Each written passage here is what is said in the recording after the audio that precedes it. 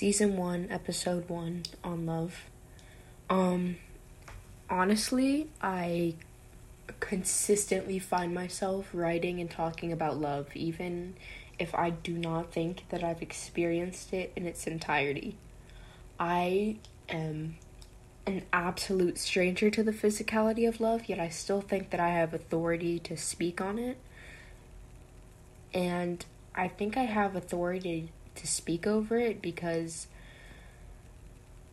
I feel like when people see the word love or see people talking about love, they immediately jump to the conclusion that love in that way is about relationships and partners and marriage and all of that. And I find myself guilty of immediately assuming when someone is talking of love, they are talking of the romantic aspect of it. But I find myself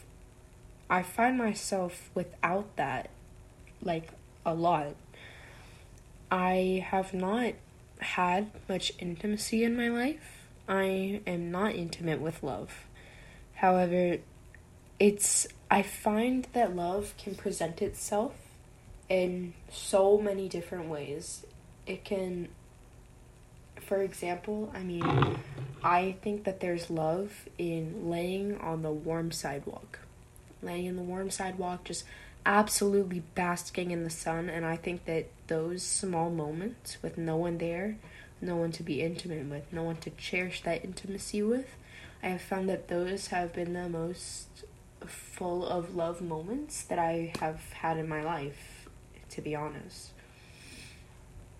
Recently, I've noticed, after beginning high school, that the intimacy aspect and relationship aspect of love has increased dramatically. I found myself with tons of people that I thought that I would never be close with.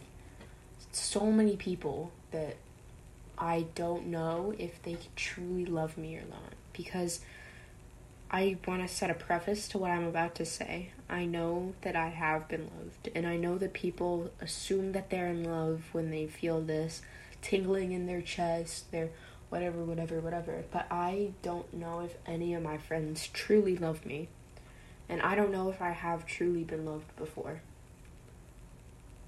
because I like to assume that if it was meant to happen, it will happen. I know that a lot of people do not completely agree with that universe stuff. They think, science, the universe is just space.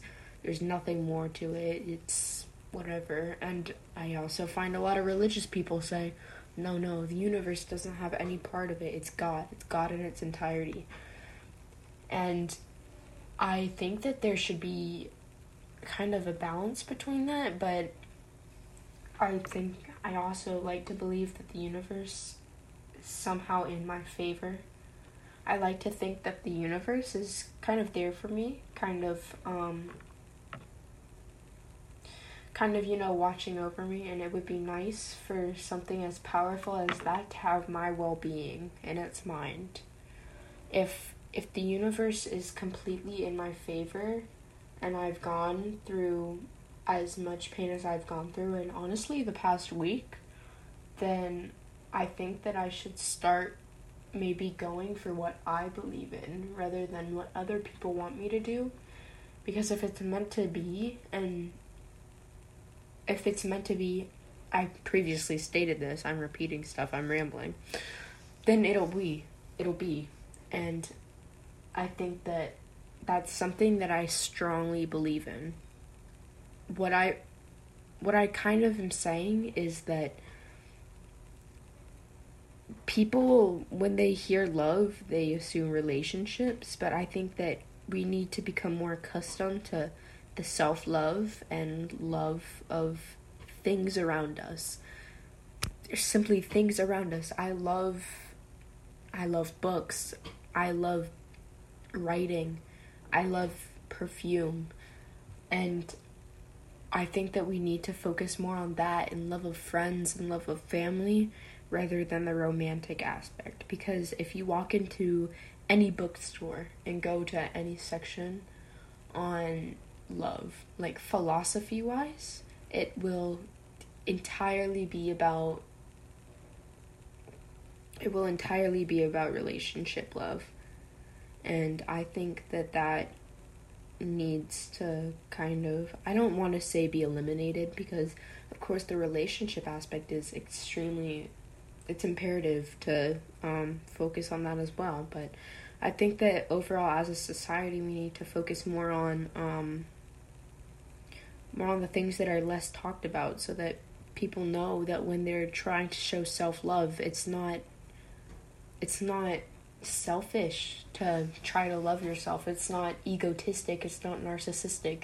It should be happening. And it's so sad, because this incoming generation, well, not incoming, this generation, Gen Z, in which I'm part of, and I'm sure a lot of people, if any people listening are, I think that Gen Z has honestly taken such a turn for the worse. And I don't want to say I don't like my generation, because this generation, it has already been revolutionary. It has already made an impact. But I think that this generation also utilizes the romanticizing of mental health, if that makes sense. But not mental health. What I meant is mental illness. I think that with mental illness being romanticized so much over social media, TikTok, whatever, etc., it's created such an impact that will affect so much of the future. Like, there are these videos on TikTok about like how Gen Z would be as a parent, and I know it's all jokes and fun, but I don't know, it's just like, it kind of worries me. But that's not the point of this episode. That'll probably be another episode. It's just that, as opposed to striving for mental illness awareness, I think, of course, mental illness awareness is like an issue, and it seems insurmountable to overcome and still needs attention. But I think that if we as a collective society could maybe stop posting things encouraging the romanticizing of mental health on social media, I think that the self-love and the love in general would honestly, the rates of that would go up. People would start realizing that it's okay to want a day off. It's okay to not want to text your friends back immediately. It's okay to take time for yourself, because you need that for yourself as much as you do for other people. And of course, there's that saying, you can't love someone without loving yourself. And honestly, I can't say that word. And honestly, I don't think that's true, as much as I have been advocating for self-love in the past 5 minutes. It's a lot, you know?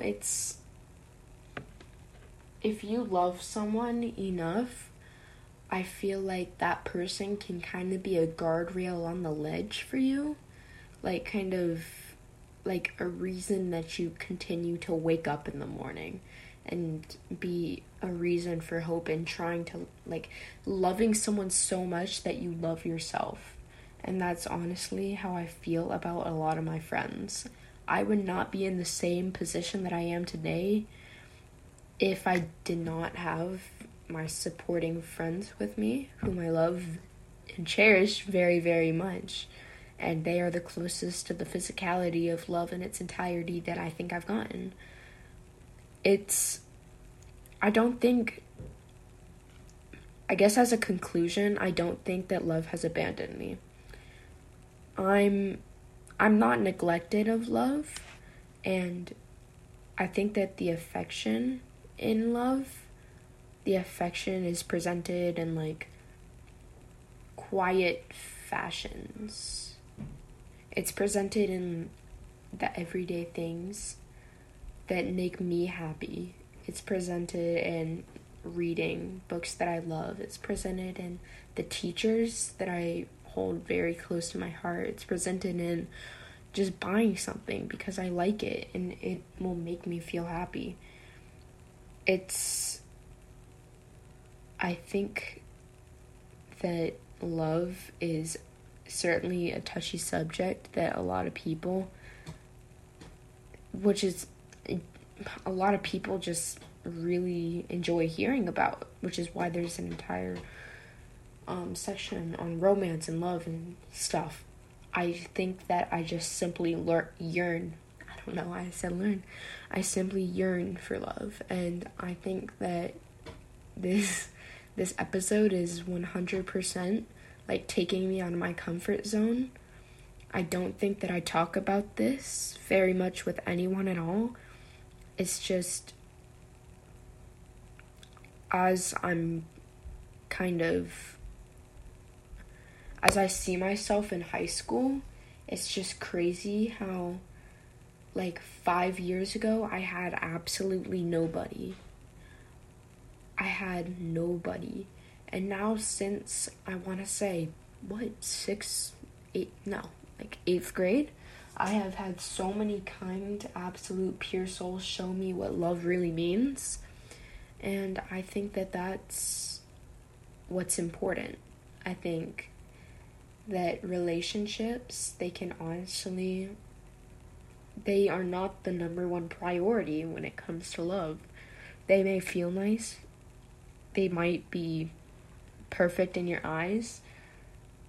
And congratulations, but I think that love of things that are more permanent is what I kind of take priority of, you know? And I think that's it. So, yeah.